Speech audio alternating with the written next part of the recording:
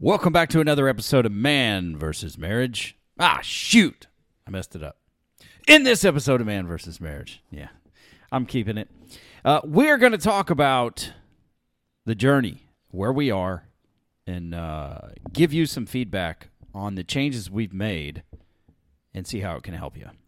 We'll see you right on the other side. The podcast. How good do you want your life to be? It's truly about becoming the best version of yourself that's possible. This is Man vs. Marriage. The podcast. Welcome back to another episode of Man vs. Marriage. That's where that belongs. Mm-hmm.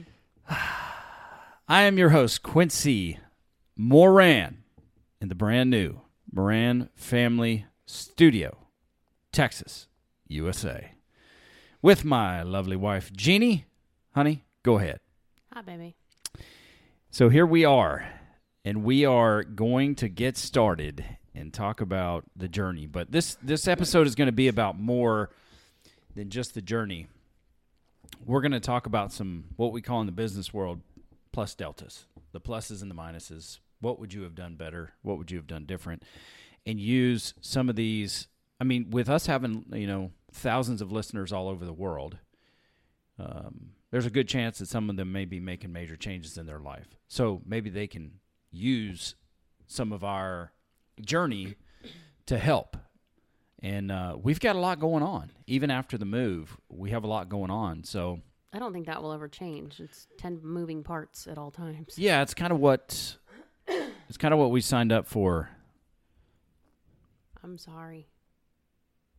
No, it's something that happens when we start this podcast that you habitually have to cough and clear your throat. Deal with it. Fix it. Fix your throat. All right, so here we go. As we get started, do not forget, you got the email address to get to us, which it is Quincy at mvsmpodcast.com, and Jeannie, which is JEANNE, at mvsmpodcast.com. So please continue to reach out to us. We love to know what's going on in your journey, how we can help you, and if you have a show idea that you would like us to cover.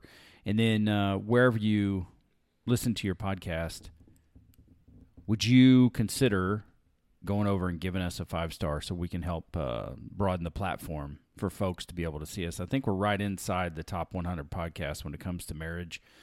And that's with no advertising. That is simply because y'all find value in it. You continue to listen. You continue to share. And we want you to be able to connect with us. So early June 2022, the Moran family set out in a convoy, headed east from California, and moved the family of 10, 2 vehicles, and 4 dogs, all our belongings, and we moved it to Texas. We were here for about 2 weeks. I had vacation from work to help get the family moved and settled. And then I went back to California to finish up about a week's worth of work and some commitments I had. Then I drove back from California to Texas. And a very interesting show coming up here in the next couple of shows about an experience I had in Uber with a Jack. We had a great conversation. We had about 3 hours to talk. So I'm going to tell you that story coming up as well. You know, everybody's going, you took an Uber for 3 hours? Yeah, it's a trippy story. I'll get into it. And it was not intentionally planned that way. It just happened that way. No, it was part of a plan. And thank God I took the Uber. Yeah. But I'll save that for another show. So with that being said, we had three of the girls graduate. Hunter and Kirsten graduated, like last year, a couple years ago. But they were still going to the autism school, the Autism Academy there in the Antelope Valley. Then we had 3 of the girls. 2 graduated from high school.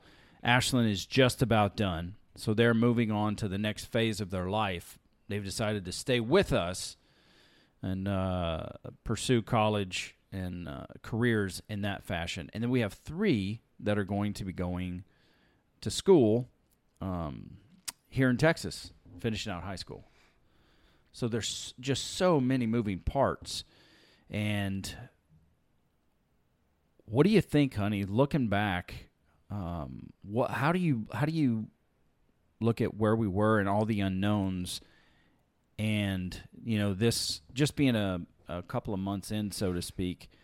What did you think, and what is reality of what this move to Texas was going to be?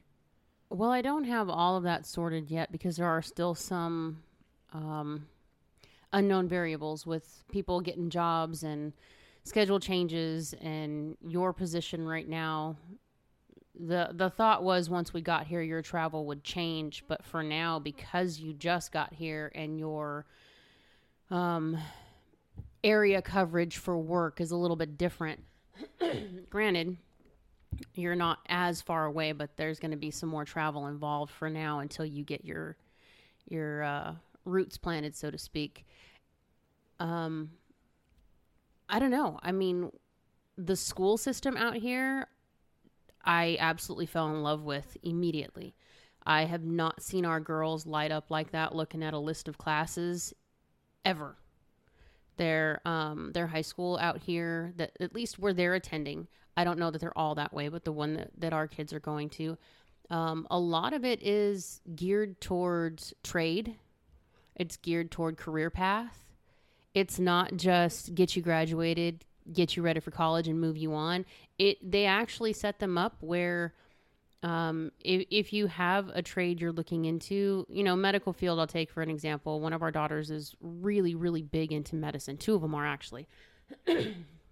One wants to be a nurse.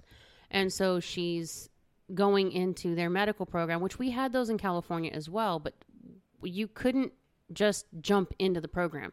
You had to be referred in. Teachers had to sign all these papers. You had to have proof that you were committed to the program. Your parents had to sign off on it. You have to have your driver's license. It's just a lot of crap that goes with it. And out here, we walked in and the counselor said, well, the only one of these that has to have a prerequisite is this one. And you can't do that till next year anyway because it's 3 classes. But you can do any of these classes that you want to in any combination for that program. So she completely revamped her plan and is now locking into all of her medical courses. And these are like medical terminology, anatomy phys, things that she would have to take anyway when she gets out of there. But it will give her a step up when she goes into the nursing program to know the medical terms now. She also found a program out here that will get her into nursing school or get her to be a nurse within 36 months. Now that her high school knows this, they're going to help her get on that plan. It just, the system we had previously, the counselor there, and I don't know if it was just who we dealt with. I don't know if it's the system. I can't give you all those answers. I can only tell you what we experienced. Our counselor didn't do a damn thing when it came to our kids. Every time we tried to get something fixed, she didn't do her research on which kids she was dealing with. She didn't have answers on things that we needed to know. She's the reason that they did not get their diploma the day they were supposed to. There's a lot of things there that are just frustrating. So to come out here and not have so many... there's not so much red tape to get through. If a kid says, hey, I want to be an engineer, the counselor says, okay, so here's what we have. Here's what you need to do. By the way, we have summer programs. We have dual classes with the college. We have these after school programs. We have these camps they have fishing and archery camp. I mean, our girls lit up and it's like, oh dear God, no, please don't add this to my schedule right now. I love you, Texas. But it was just, it opened their eyes to so many more things that they didn't know they could do. The medical thing I know they can do anywhere, but it was just the way it was presented, how quickly they were welcomed into the school system. No one looked at them awkward because they're coming from California. I mean, we lived in the same city for how many years. And just coming from one side of town to the other with our last name, they knew you coming. You know, and there were things that come along with that because of autism and the stuff that we've had to do with the school system. So maybe that's what it is. Maybe it's just a clean slate making things easier for everybody because no one here knows. Yeah, and I would say, you know, just from my perspective, they haven't gone to school yet, but just the interaction with the coach and the teaching group. I love the coach. Yeah, that has been better than expected. And look, it was the night we said goodbye before we left, like the very next morning we left, but the night we said goodbye to my mom, my sister, my nephew, my niece, it was absolutely brutal. Because you know those tears are a source of pain. And the decisions that you have made as a father and as a mother, those decisions are the genesis of those tears because you're uprooting, you know, I'm uprooting you. You know what I'm saying? I'm uprooting you. I'm uprooting the kids. You've only ever known California. And now, you know, you've had some of this because your parents moved away about 15 years ago. Mm-hmm. So you kind of, within yourself, you go, God, I hope that I am making the right decision in looking at the opportunity that we are moving for. I hope that the cost is worth the benefit. And so far, you know, I would say so far, just from a school perspective. Now, they may get into school and maybe everybody in this entire school is just low-class humans. It's very unlikely. But I hope, you know, their school experience, if they're anything like the majority of the people that we've met here already, then there's going to be really good people in school. And there were good people in California. There's no doubt. That's the hardest. I think the difference for us right now is simply that we're getting out and doing more now, which we're probably doing. We've done more in the last month as a family, getting out, adventuring, than we have in the last probably 2.5 years. Yeah. And having the kids all agree and come to us at separate times and say, I really like going to a baseball game. I really like getting out and going to the park. I really enjoyed spending time with, you know, Uncle Josh and Aunt Melly. I really like that people out here want to invite you to things. I love that the coach involves everybody in everything. The coach has like team building nights. So once a week, 2 days before every meet, they have to have dinner together. And all they do is have dinner and watch a movie or hang out, play games, whatever. But it's the coach's way of making sure that they're a team. There's no cliques. They're not allowed. It's just a very different mentality out here than what than I had seen in the previous 2 years being in California. And it's nothing against the people there that we love and that we miss. It's simply that the way things happened and the fear that was instilled in so many people just stifled us so much. And being out here, everyone is kind of to each his own. Mm-hmm. If you want to wear a mask, wear a mask. If you don't, you don't. If you want, you know, the doctors out here, there's different rules, but no one has said no to anything. When we say, hey, we think we want to try this. Oh yeah, sure. You can go over here and this person knows about this and this person, like it, somebody, the guy that helped us get our house, he's moving the same time that we're trying to get moved. And we had just gotten here and he's got to go do his trailer and all these things. And we're like, okay, well, we can help you. And he turns around and says, tell you what, I'm going to drop my trailer over here. When you're done, go pick up my trailer. You can go get what you need. And then who does that? It's random. There are people who do that. Don't get me wrong. I know there's people out there that do that. We do have friends out in California that would gladly help us with things. But this is somebody that we don't hardly know. Yeah. I mean, we've met and spoken to him several times, but we're not like, he hasn't been to my house for dinner and actually hung out with my family and know who we are, but he's just offering us things and helping us with things. Our neighbor came over. Our neighbor shares a name with Quincy's grandfather, which as soon as I heard his first name was Wayman, I was like, okay, we did the right thing. Yeah, that was cool. That was too perfect to match the moment.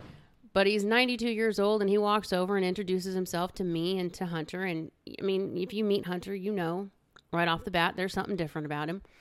And this little guy just ran along with the whole conversation and kept going back and forth between me and him and answering him. I know he can't hear very well, so I knew he was struggling with it. But he didn't bat an eye at what was different. He didn't bat an eye at the fact that we have this huge van and all these people just kept coming out of it. It was like no big deal. But he's come over a couple of times and helped us out, or come over and told us, oh, hey, I don't know if you know about this, but these are trash days and these are some of the rules. And if you need any help, let us know. It's just very, very different. Our old neighborhood, we talked to a neighbor. And that was like if we ran into him coming through the front door. It was rare. If Wayman's outside and he's getting in his car and he spots any movement in our yard, he will stop his car to get out and wave and say hi, and then he'll leave. His wife's the same way. It's just a very different dynamic. You walk down the street, you wave at people. They smile and they wave back. If you walk past somebody, you say hello and they say hello back. It's just different. Yeah, and that's something that I was used to growing up in the South in Alabama, is that, you know, a look, a smile, a wave, a how you doing, even if you don't stop, just how you doing. It's just a courteous, I care enough. And there was a lot of that in California. Walking down the street, people are just, it's just a different pace of life.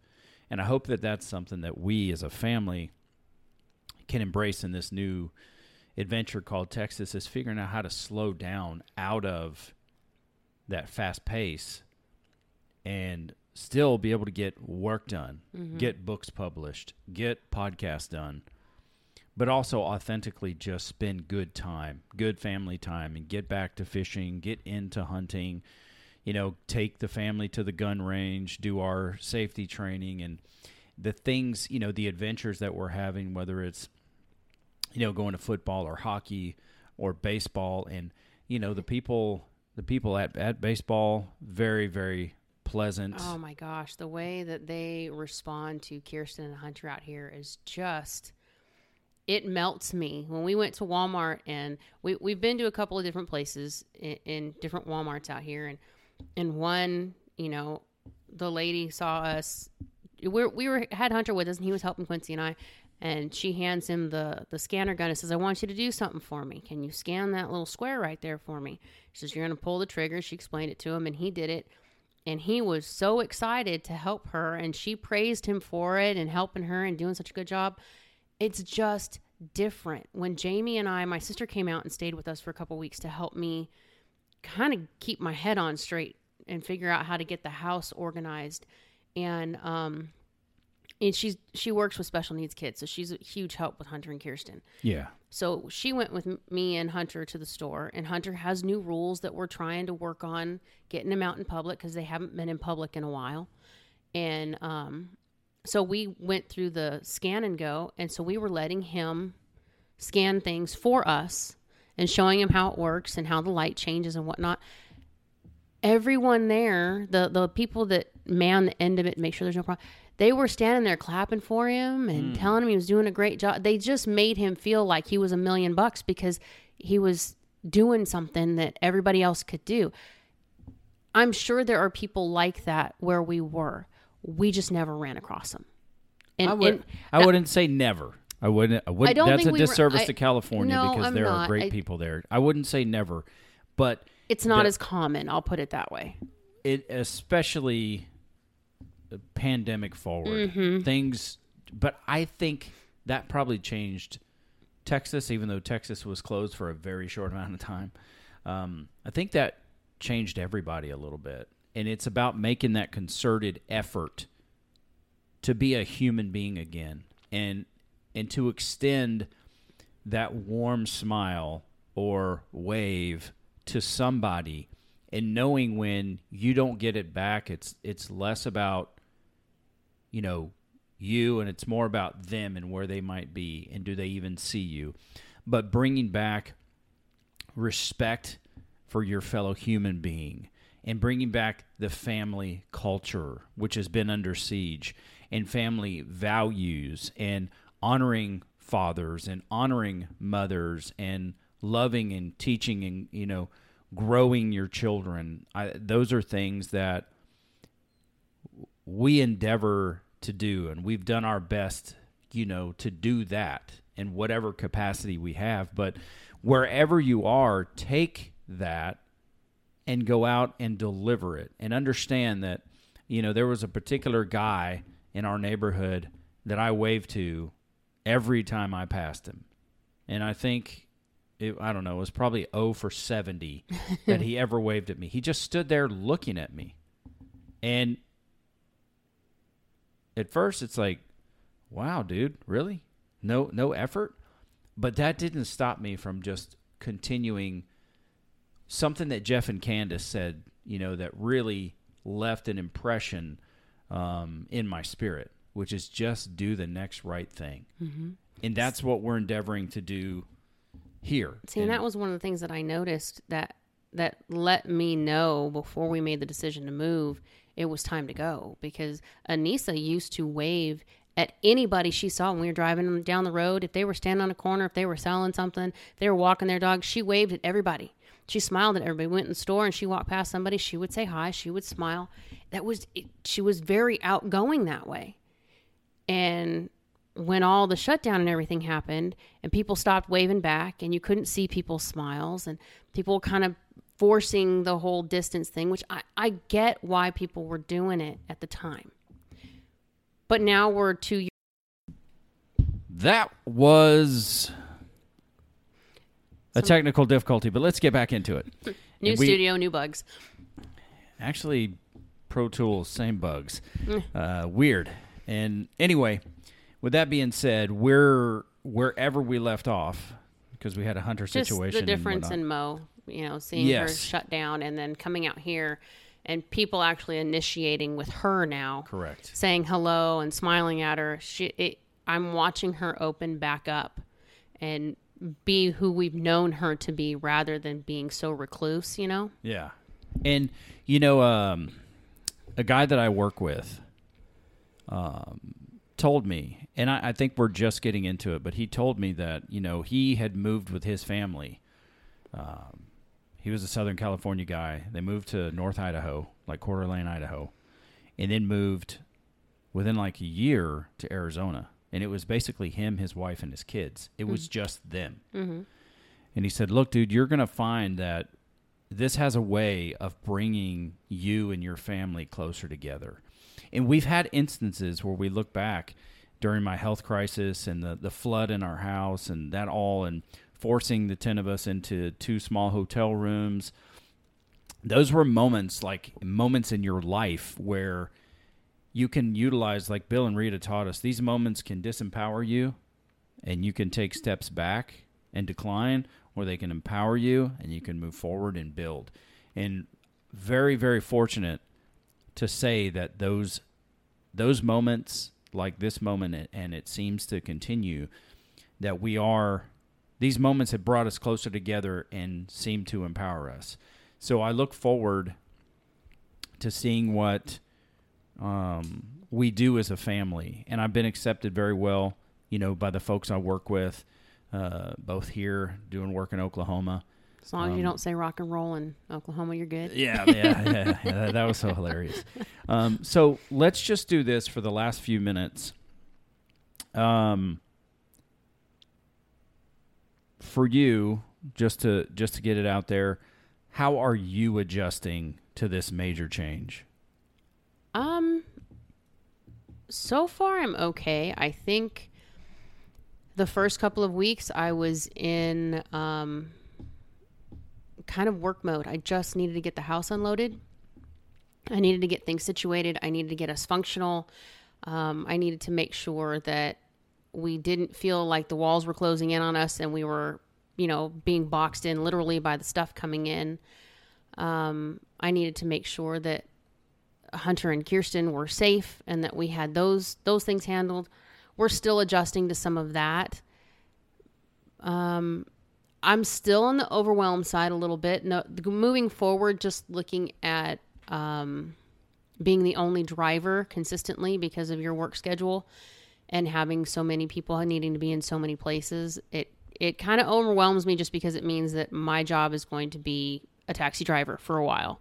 Well, if you, just to pause there, like in an effort to try and help you from being on the outside looking in, I know that you thrive with certainty and routine. Mm-hmm.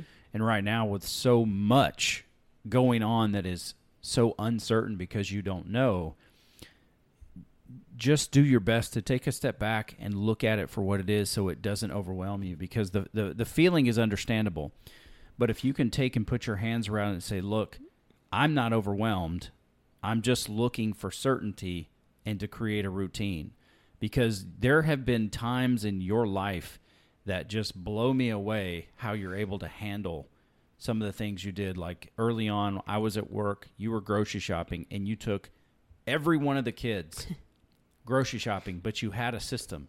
I would hear from our mutual friends and family members that were that would see you in the store.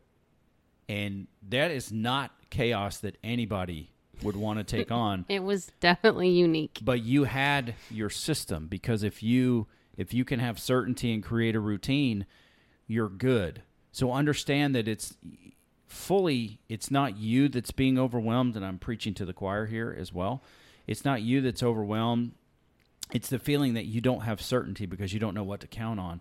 So if you can look at it for that and just understand that it's going to take time, and the longer this goes on, the next interview, when it's solidified, Ashlyn's training is done, Hannah's training is done, the pieces will start to fall. Anytime you get overwhelmed, say, no, I will have certainty, because you see the pieces falling into place. And then there will be another stretch of uncertainty because you don't know what school is going to be. Now, you know that school is going to, they go to school forever in Texas, all day long. Well, ours do, because their cross-country practice starts at 6:45 in the morning. Out here, they do a lot of their practice, even football out here. They're going to be practicing in the morning the first part of the year because of the heat. Yeah. And so, and then they play their games. The football plays in the evening, but our cross-country meets are all at like 7 or 8 o'clock in the morning, which is really nice, because then you're done with your meet by like 11:30, 12 o'clock, and you've still got a whole day left to do whatever. But they don't get out until like 4:20, 4:25, something like that in the afternoon. So it is a little bit different. But on the same token, if we didn't have practice, or when she doesn't have practice, they don't go to school till 8:55. Oh, wow. See, I didn't see that part. It's 8:55. No, it's 9:05 is when class actually starts. They have to be in the doors. Doors are locked at 9:05. So it's nice to know when they don't have practice, that's a couple extra hours in the morning. And there's a couple of them like to sit and read. Some of them like to, have their own downtime. And if they don't, that's 2 hours of extra sleep, which I will happily take advantage of when the time is allowed. But,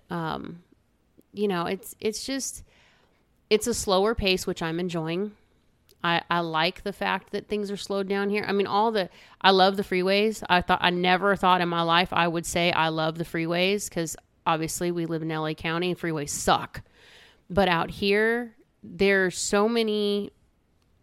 At first, I thought it was nuts because there's so many curves and loops and turn. I'm thinking, oh my gosh, I can't keep up with this. My sister and I jokingly call it the spaghetti bowl, because that's what it looks like. But the traffic time to get anywhere from where we're at, I think the most we've taken was like 40 minutes, and that was 4th of July. So, of course, there's all kinds of traffic. But outside of that, going to and from the airport as many times as we have, and the different places we have to be from home, even taking the girls to work, I'm proud of myself. Thank you very much. I have mastered 3 different ways to get Ashlyn to and from work, and I only need GPS for 1. That's good. So that's good news. I'm getting familiar, considering I have no sense of direction. That's awesome news.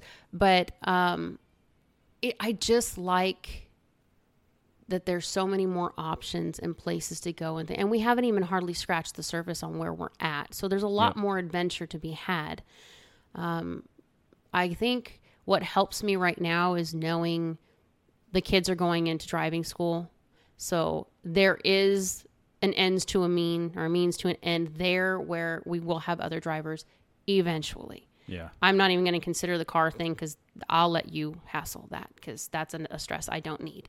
But, Hunter and Kirsten is still something I'm trying to figure out, because right now he sleeps all day and he's up all night.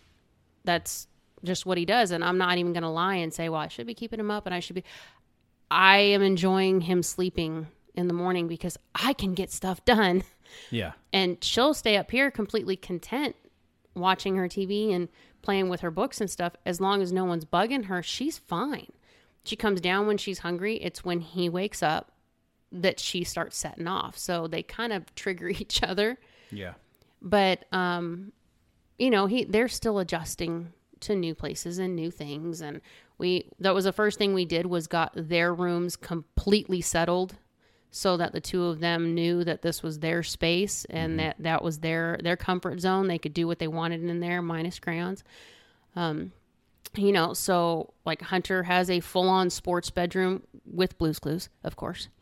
But that's what he needed, was to see his stuff. I mean, when he found the boxes with his name on him, God love him, I was not happy. He ripped open every single box and literally turned them upside down and dumped them in his floor. Thank God for bubble wrap, because I probably would have lost my mind. I think you did lose your mind anyway. A little. Which is understandable, because he has some collectibles. Well, yeah, but you had put his room together, and then he went and just made a disaster out of it. But. Well, it's together now, but it makes a huge difference for him and for her to know, hey, go to your room, go to your space. This is your TV. This is your bed. These are your things. And seeing his stuff from his previous room, it makes it more legit for him. He is struggling with adjusting from Dodgers to Rangers, but we're getting there. We're making the shift. He is wholeheartedly a Kings fan, which I love him dearly for. I will not change that for anything. But I did tell him we're going to go see the Dallas Stars, and he was just like, eh. So yeah, he's set in his ways, which is good. I mean, they're his sports teams. I mean, I hope once the walls start closing in a little bit and you're starting to feel overwhelmed about the situation, you can just take a step back and understand, like put a name on it and just say, hey, I know this is going to happen. For me, it's taking me longer to adjust and settle because there is so much unknown. And what I do is I will put an undue amount of pressure on myself to know everything immediately. I never put that pressure on anybody else. I don't know why I hold myself to that standard. And that's me. I'm more concerned, like getting the house settled. I had to have the house so that everything had a place and it wasn't cluttered, because when you left to go take care of California, I needed the house to be settled when you got here, because the clutter and the chaos and the too many boxes in the wall, you don't process well in that. And we already have so many things outside of home that are going on with your job and moving from place to place and trying to, learn a new map of locations and things of that nature. That was my first responsibility, or my first priority, was to settle the home so that when you come home, this is home. Mm-hmm. And it's not, even though you have an office, your office is a designated area now. It's not shared in a living room or in a kitchen or in our bedroom. It is its own space now. Yeah. Being able to set those things up was priority. Getting Hunter and Kirsten set up was priority. Everybody else, I just kind of let them have their way and figure it out, because that's their space. Yeah. But I wanted to make sure our room and the things that you needed to come home and relax were done. I have not settled myself. My closet was the first thing that I settled, and I think that was probably the first moment that I was like, oh, okay, so this is my room. This is my space. Okay. But like my office area is still not settled. My writing time is still not there yet. I'm trying to get into that mode, but I can't seem to get my head wrapped around how I'm going to do that with all the other things. And I don't want to just keep telling the kids, hey, can you watch them? Because I don't think that's fair to them either. Well, I think as this goes, that life is kind of setting it up for you. You're a night owl anyway. I'm trying not to be, though, because I know. With her running, some of her meets, we have to be there at 4:00 in the morning. I know, to but leave. And I don't want to be running on an hour or two of sleep if I have to be the driver. If you're not in town, I have to be the driver. well, those meets. Look, we'll get all that. We'll get all that sketched out. But 2 hours of dedicated productivity for you writing will go a whole lot farther than 4 or 5 hours of you chasing the chickens and trying to write. So Well, right now I'm trying to maintain 2 hours so I can get to and from the gym, and I still haven't even locked that down yet. yeah, that and those. So those are things that, like you, I'm struggling to wrap my head around because it seems like in Texas time goes so much faster, and I know it doesn't, but just getting the body clock to Central Time as opposed to Pacific Time. Can't tell you how many people are probably pissed at me because it's 8:30, 9 o'clock here, and I'm texting going, oh God, they're 2 hours behind me. I'm sorry. Yeah. So I'm settling in. I'm starting to get used to the city and the town, but I've really got to challenge myself to get, disciplined again for my eating habits. Mm-hmm. Really, just to be candid, it's Monster and Diet Soda, which I've never Oh had no, an I'm issue. back on the shit eating train. Oh yeah, you are. But I kind of gave myself an excuse with all the stress of moving to say, okay, well, I'm just going to enjoy this for now.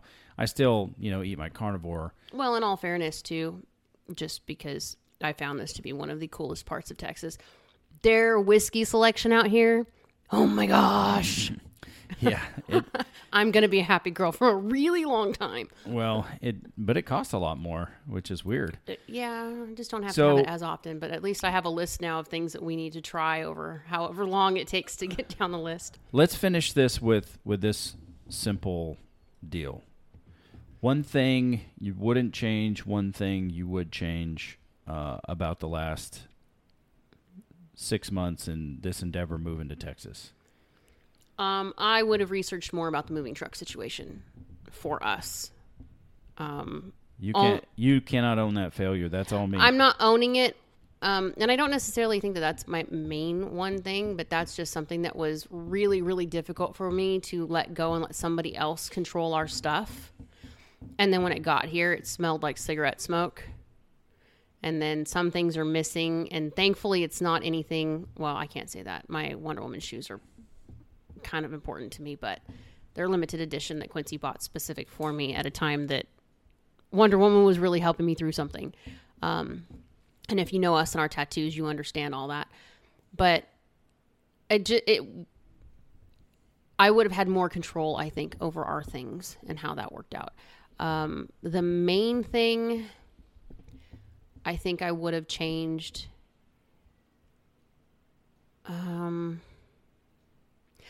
I wish we would have spent more time coming out here and checking things out before we got here. Not because I don't like it or I'm not happy with it, but because right now my bearings are only in this small little quadrant of the clock. Mm-hmm.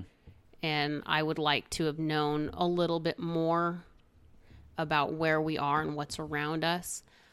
And because, the kids are asking me questions. They have things they want to know. I don't have answers. I haven't been there. I mean, I'm taking random roads now just because I just want to see what's there. Yeah.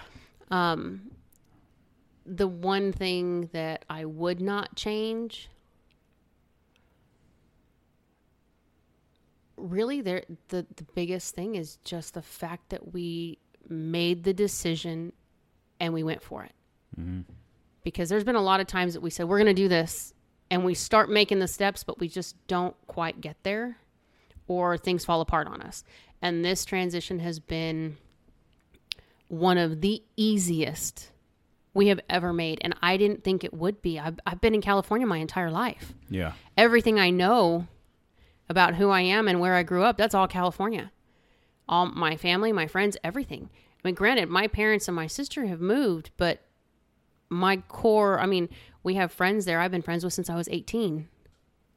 I met them right out of high school. I worked with them, and you've been working with them. It's those things were just kind of really weird to be able to walk away. And it's not that I don't miss them or that I don't have love for them. It's simply, this was an adjustment that needed to be made, and something just kind of clicked that said, this is time. This is what needs to happen now. It blew me away when you were open to it, but it reminds me of like the Alabama thing, which was a very large point of contention between us early in our marriage. But when we got here and we started moving around, and originally it was in another area, but just the feel of it was like,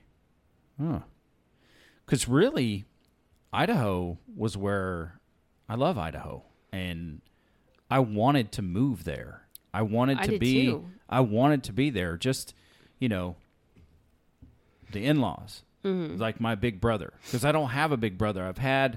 I have people in my life that I emulate, as a big brother and mentor, but with Bob, he's like my big brother, and it's like I want to be there. And plus the weather is a little different and whatnot, but something just never settled. It never settled with getting there. Maybe someday in the future it does. I don't know. I just know I love Idaho.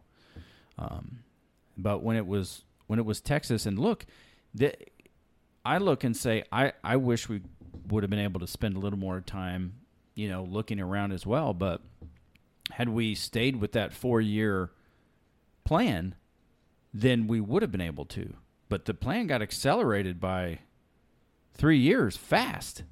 And that's because of some of the things that happened in California for us looking and saying, we're just not okay with this.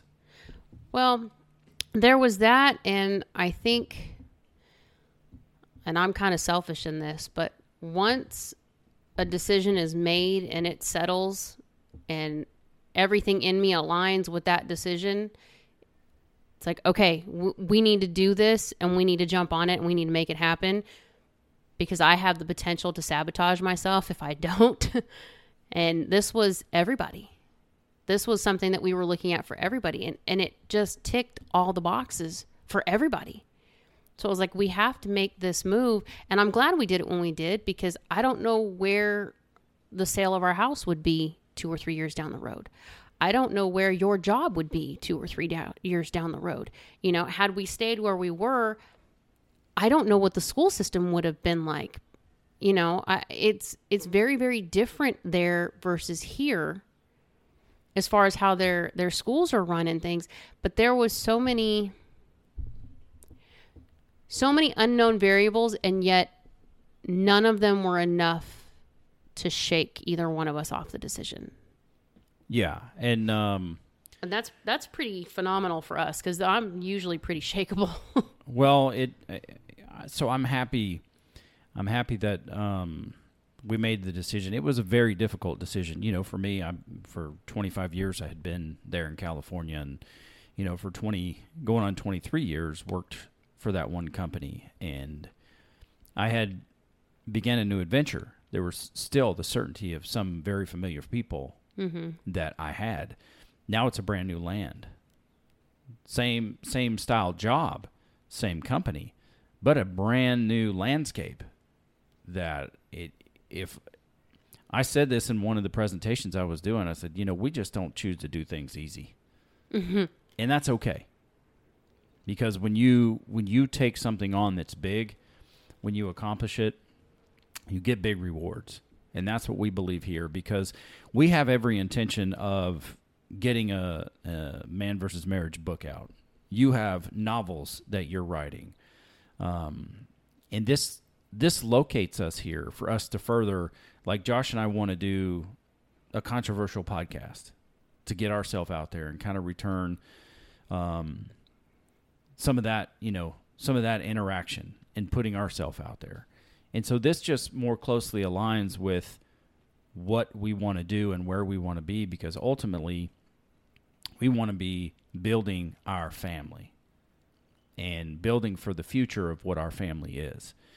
And so I would say one thing I wouldn't change is the fact of moving. That to me, the step on this journey, God willing, will it will continue to be fruitful. It will continue to bear fruit and to show. Because my biggest concern was knowing that I was pulling my entire family out of all they've ever known and bringing them to a new place. And what does that look like? Anything bad that happens. And you have no what does that look like. I know. That's the scary part. We're always saying, okay, well, what does that look like? Tell us what that looks like. We'll help you get there. We didn't have a picture of what it looked like. We just knew it was different. But that's all we really knew. Well, and that's why I say, you can look at it in a very dark way and say anything negative that happens here, well, this never would have happened if we wouldn't have left California. But who knows what happens in California? So really, I'm looking at it saying, yeah, we were a small blip on the map in California. well, we're here too in Texas. Yeah. It's much bigger than California. Maybe not population, but land-wise. We just look at it and go, we're looking at the possibility of what this can become. And we've both acknowledged that for too long we've hidden behind certain things in our life, and we are breaking out of that. And I had random family members call me and say, I know what you're doing. It seems crazy. I know what you're doing is humongous. It's a huge change. But from a distance, we've watched you and Jeannie go through things that, we didn't think other people would be able to get through. So we have no doubt that if anybody can make this work, you guys can make it work. And it was very, very encouraging to me. Even, it's hard to overwhelm me. It's very hard. But I started getting overwhelmed. And you could see it in my attitude, but that's because there is so much unknown. And financially, I worked hard to plan, but I failed. I failed in getting these numbers right because I had never done it. And I try to go hardcore on a budget, but one thing you can't plan for is the rate of inflation and the way the prices and everything are just going up like crazy. Well, and that's what's funny is when we first got here, my dad was calling and talking to me right before we left, and he was worried because we were giving up an income. And, that's a lot to put aside. He's glad we were getting out of there, but he's really worried that we're going to be in trouble and we're going to struggle. And then when we got here, it's really, I can't say that it's cheaper or that it's more expensive. It just seems like it's different. My grocery bill out here, or going to a store to buy groceries and seeing how much is in my basket, and I'm stressing getting to the end of the line thinking, oh my gosh, this is going to be an easy $600. This is not what we planned on. I know I'm going to go over. And getting up there and having the lady scan everything and go, oh, $338. You're going, wait, what? You're sure that was everything? We didn't miss anything? Like, it took me a few minutes to grasp that was cheaper. Now, it doesn't stay that way because there are fluctuations in things out here like there are there. Gas prices, I am happy dancing over here on what it takes to fill up my van right now. It still sucks because it's still above where I would like to be, but I'm not paying $125 a tank right now, which is... I would say that's a huge stress off our back. And because it's all highway driving for the most part out here, for most of the places that we need to go, my van is working on highway mileage, gas mileage, rather than stop and go like we were back there. So the tank's stretching a little bit further for me. These are little things, and maybe not everybody pays attention to that kind of stuff, but when you're honing in for every penny, especially when you know that you don't have that backup income anymore, it makes a huge difference, and it kind of makes you smile a little bit when you're like, oh, that tank lasted me 9 days. Yeah, and that I would say, you're not in full motion as far as people going to work, but the people going to work are going to pay you. But I look at the groceries, and I'm saying, to me, it's a flat turnover because we're getting much more frugal about the things we're going to buy. The price of beef is more. But the price of everything is more, so I don't see that as a savings until the inflation settles down. And you're not looking at either. When we originally moved, we said we would give it 3 months to adjust to what the food budget was going to be, because we do things differently. You need to find a ranch so we can get the cow. We don't just... Costco likes us. They really, really like us, because we walk in and tell the guys in the back, hey, I need 4 cases of meat. And that's kind of like... score for them. Yeah, they don't have to cut it. For us, it's not all that great. Oh, my Lord. But it does it lasts us a long period of time. So we kind of do things a little bit differently. When we got here, we didn't have our 3 freezers anymore. We didn't have our double refrigerators. We had this little side-by-side refrigerator that was here when we got here. And y'all, 10 people on a little bitty refrigerator, we were filling it every 2 days. Now we've got 1 freezer and a fridge and a half. And we're still adjusting to what this is going to look like. It's going to take us about 3 months, I think, before we have an actual budget nailed down, because we don't even know what our utilities look like yet. We were prorated for the first month. So Yeah, that was a joke. I know. I looked at that and I was like, I know. don't tell anybody. But, it's still, it's going to be an adjustment for at least 3 or 4 months until we can kind of look at everything overall and say, okay, now we have somewhere to jump off of and kind of gauge what the next 8 months are going to look like for the year. Yeah. That, I think, is probably the hardest adjustment on your side, because that unknown variable bothers you a lot It's because I live my life in fear. of not having enough. In fear of you not having enough.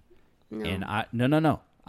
Let me just tell me, and you can fight me on it. I'm not You can fighting fight you me on it, but I live in fear of you not having what you need, and it's my fault.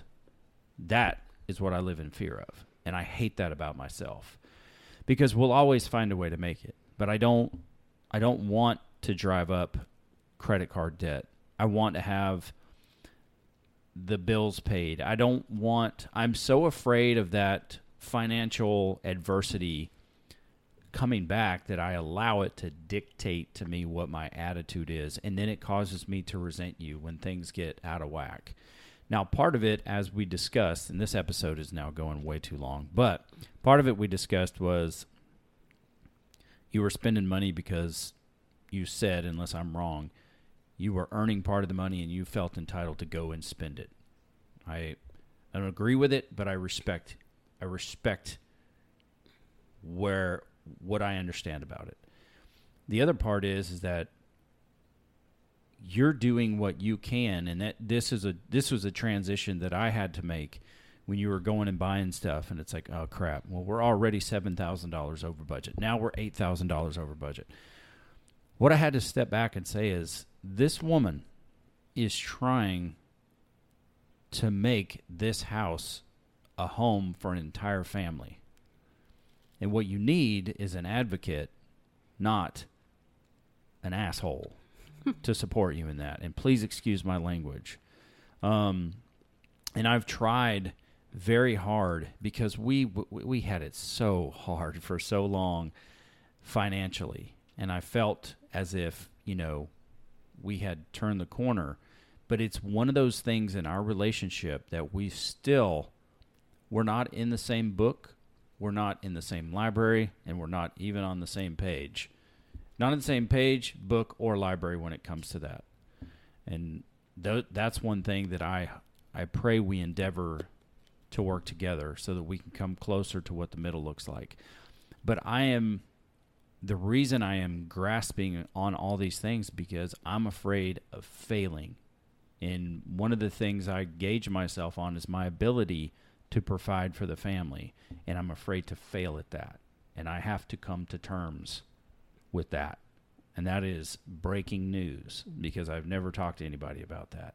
It's just what I'm going through. And so when the budget doesn't meet, when we don't meet the budget, I feel like a failure. And I look at it and I go, there goes the house payment I set up. There goes this provision and that provision if emergencies come up, because I'm still in that emergency mindset. We haven't had medical emergencies, but when you spend a decade going through them, Yeah, it sticks with you. it's hard to get out of it. So it's like this move is teaching me something, and we left one income behind coming to Texas. So now more than ever, it's really on me. But as a man of faith in God, I understand that He provides the opportunities, and we must go seize those opportunities to walk the path that He has for us. And I threw that aside and said, I don't want to be beholden to anything but what God has for this family.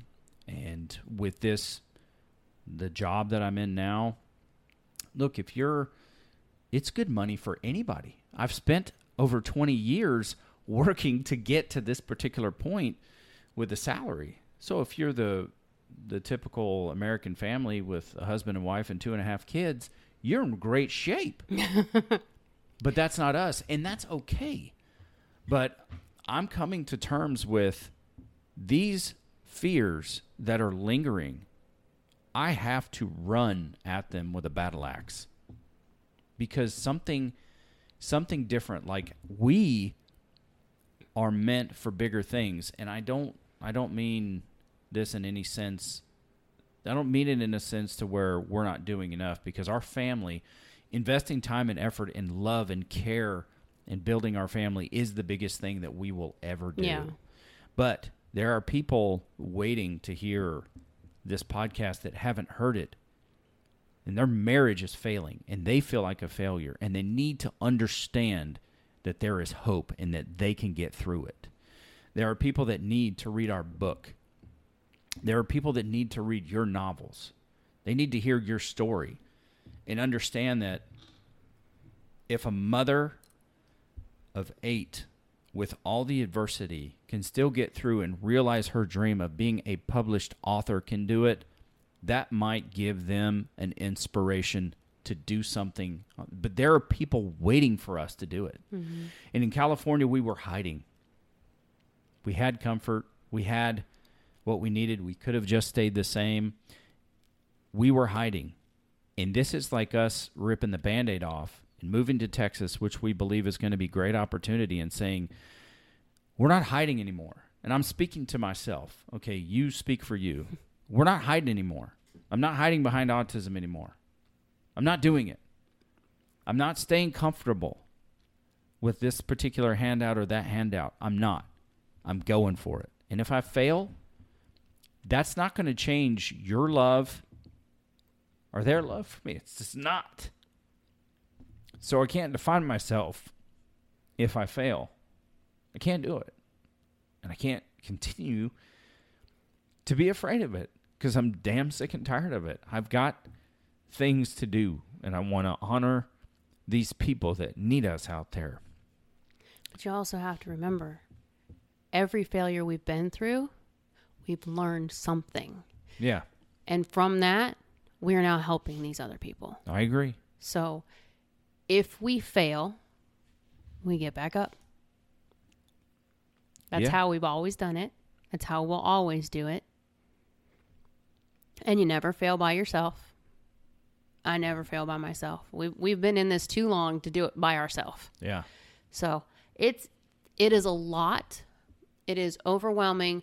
Being here has definitely been eye-opening. There's a lot of things I'm looking at with myself differently.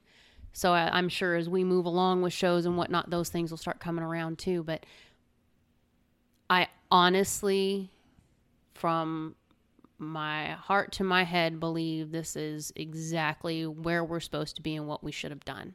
Yeah. I wouldn't change it. I don't have anything that says, oh my God, I wish we would have stayed in California. Or, oh my gosh, I wish we would have done this. We did what we did, to the best that we know how. The things that may not be right, they'll adjust and we'll get it figured out. But there's not really anything catastrophic. You know what I mean? There's nothing that's like, oh my gosh, we totaled a car or anything like that. It's just little stuff. When you look back at everything that we have dealt with in life, anything we're dealing with right now is going to be small beans, because really... Well, I preach that, because when I'm going through something tough or something at work, what I do for work, I work for United Rentals. I love the company, and it's been a love-hate relationship for a long time. I've loved working there. I've hated working there. But I have to tell you, I am so glad that we decided to keep each other, me and United Rentals, because I don't want to work anywhere else. I've seen the evolution of this company. And I thoroughly believe, I say this biased, but it's the best company It's the leader at doing what gets done in the world. Yeah. And I have a high school education and 23 years of hard knocks and people who've invested in me. And the company has invested in me. And I don't speak for the company. I only speak for myself. But what I'm doing now is extremely difficult. And I'm, in a sick way, excited about it. I was going to say, you are happier now than I have seen you, and I don't know how long, and it's because you're learning. You thrive when you can learn and then turn around and teach it to somebody else. It's like, give me all the knowledge. Hold that thought. I'll be right back. And then you turn around and you spit it out to whoever else, and then you come back and say, okay, give me some more. And it's just who you are. Yeah. You're that way with everything. That's what our kids look to you for. That's why they come to you when they need decisions, because you'll inform them. Me, I'm just like, I deal on the emotion side. You deal with all the logical stuff. Don't ask me for logic. Doesn't work. But I think in this particular job, especially right now, because you're not just learning stuff, you're learning locations, you're learning businesses, you're learning people, you're learning different cultures. You have so much being thrown at you at this particular point in time, and I've never seen you happier. Well, just so you know,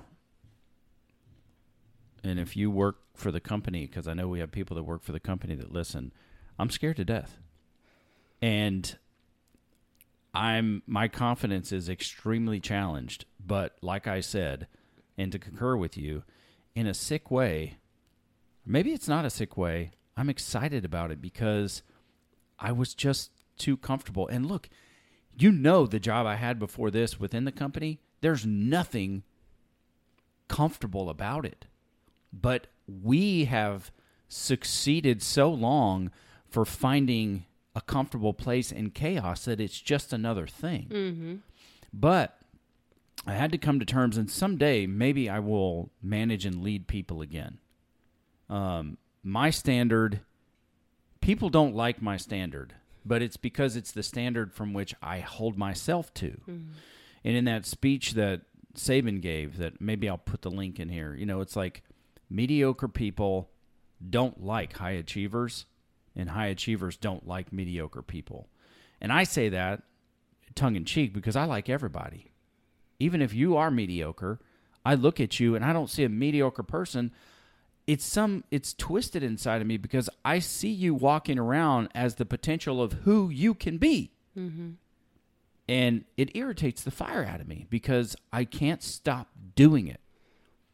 But that was one of the most challenging times in my career is being a branch manager in our company but I loved it.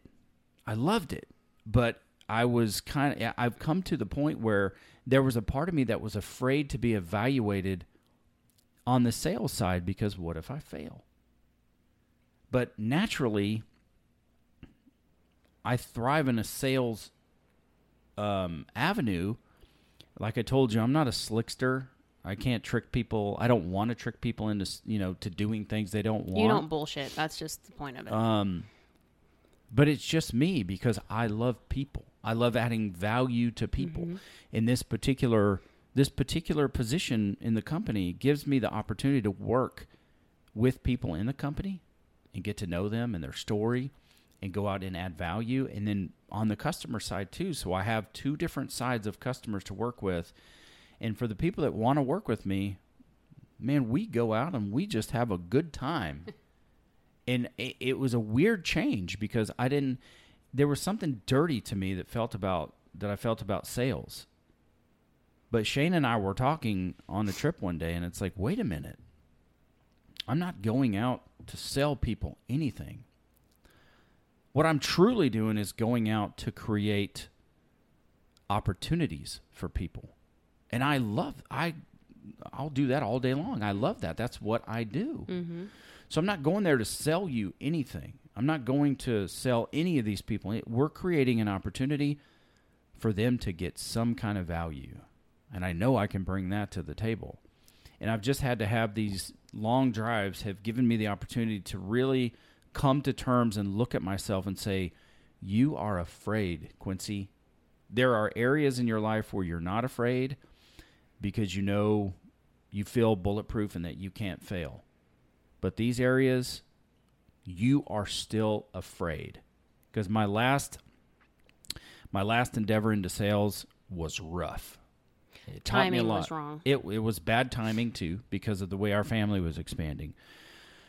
But I was afraid of being evaluated on my own merit because I didn't want to fail. And that has begun to change, and I'm facing it. And I haven't talked to you or anybody else about that, but now I'm talking to the Everybody. world about it. To say, you know what? What I finally said was, you know what? Evaluate me. Bring it to me because I want to grow. If we didn't evaluate our marriage in that conference and we didn't put those two numbers against each other, we would not be sitting here right now. That's what you need. Yeah. Where's your point? Okay, cool. Are you a 3? Are you a 5? Are you a 7? Where are you? Find your point. Make your goals. That's what you need. That's what you thrive on. Yes. If you have something to look at to say, okay, I'm at a 3, I'm going to give myself until February and I'm going to be at a 5. That's just how your mind works. Yeah. You have to have a distinct goal and direction. And at the same time, I think that's why this job excites you so much, is because you're not just learning new things in work, you're learning about yourself. And you're seeing these things that either you like or you dislike. The ones that you like, you're honing in on and you're making sure that you manage them and you maintain them. The ones that you don't like, they piss you off and now you're targeting. Yeah. And that's the genesis of this picture over here. That, Gotcha. That's the phase of mindset that I'm going into because I'm tired of these. I'm tired of the last lingering excuses in my life. I'm tired of those last lingering things that are talking to me. And those things are holding me back. This podcast, I anticipate, just to be candid, I have dreams of doing a podcast for entertainment and having a good time and eventually making money. This podcast is not about that. This is truly, now in the beginning, maybe so, because I thought, oh, look, I hear these stories. This is what people do. I can take this. It'll help. But what it fast became is the emails started coming in. It's like, F the money. I don't care. I don't care about money in this podcast. And Ben, a guy that I used to work with, he said something really positive. Oh, that's a great passion project. I said, that's exactly what this is. This is me paying it forward for all that Coach Rita did, for what you did, for what we did. I don't want to make money with this podcast. I want to change lives. I want to get it out so more and more men and women know there's hope for their marriage. I have other plans for other podcasts to make a business out of. But this one is dear to my heart because it absolutely changed my life. Our marriage did. In teaching men that they can actually change themselves. You can do that. You can stop with all the excuses. And this last little patch, or at least to this layer, this is the patch of excuses that need to be confronted, and they need to be addressed, and they need to be dispatched. Because now, as we get on further down the road, I'm sure there are other things hiding in there that are going to need to be addressed, but I can't get to those without getting through where I am. Mm-hmm. So that's something I can appreciate. And generally, this is not part of me that I share. I talk about it, in nuanced ways about overcoming, changing, etc. But I didn't even anticipate putting this part out there about me being afraid and crying on the microphone or whatever. I didn't anticipate that, but I had to go there because it was in my heart. It's just like, I've got to come clean about this. And I've told so many people over the years that sitting across from you with these microphones is therapy for us. Yeah, no kidding. It's really therapy. So if nobody listens to this episode, at least you know where I'm at. And we've had the opportunity to talk about it. And so that's this next adventure. That's what Texas is the land of opportunity for, is to face these things. I took the training wheels off. The training wheels are back in California. I left them there. And we're here. And we're going to make a go of this thing. And I'm excited about it because I believe in us. I believe in me. I believe in us. I believe in this path that we're on. I have full faith in God that we're going to be able to take this as the land of opportunity and push it forward into the next phase of our life and what it looks like.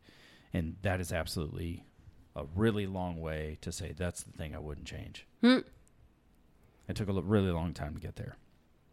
But that's the thing I would change, is that right there with you, I would have taken Michelle's advice so much more, kept only the family heirlooms.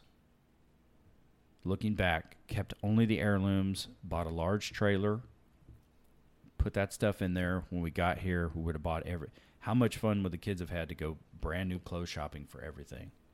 Yeah. No, don't talk me out of it. That's what I would have done. They would have had their 7 days of clothes, the things that were family heirloom that meant the most, and they would have come out here. I would have given them $1,000 or more to go and shop and buy what they want and start over. And I should have, but you just can't see it while you're in it sometimes. Michelle has seen it because she's moved several times, her and Shane. They've had to do this. They've done it. Same state, but they've had to do it. Mm-hmm. And it's their profession as realtors to see people go through this. So another thing that Nick Saban says is it's somebody who's great can learn from their mistakes, but somebody who's even greater can look at other people's mistakes and learn from them. And that's just part of the advice I wanted to get out here and did a crappy job of.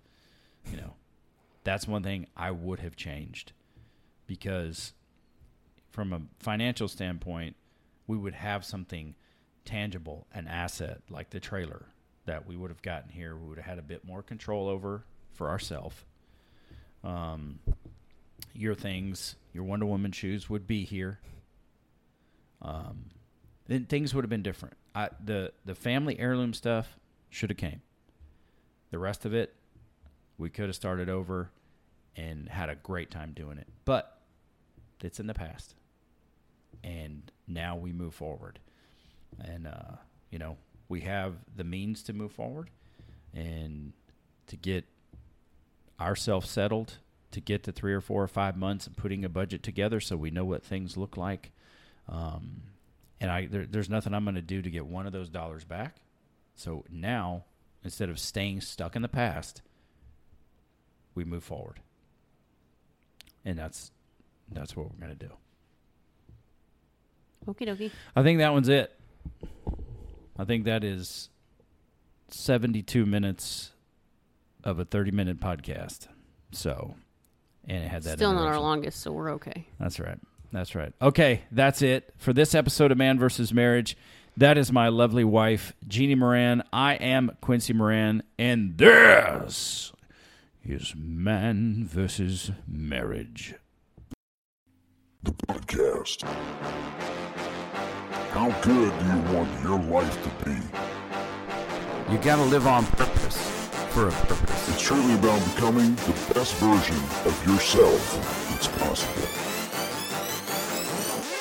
This is Man vs. Marriage, the podcast.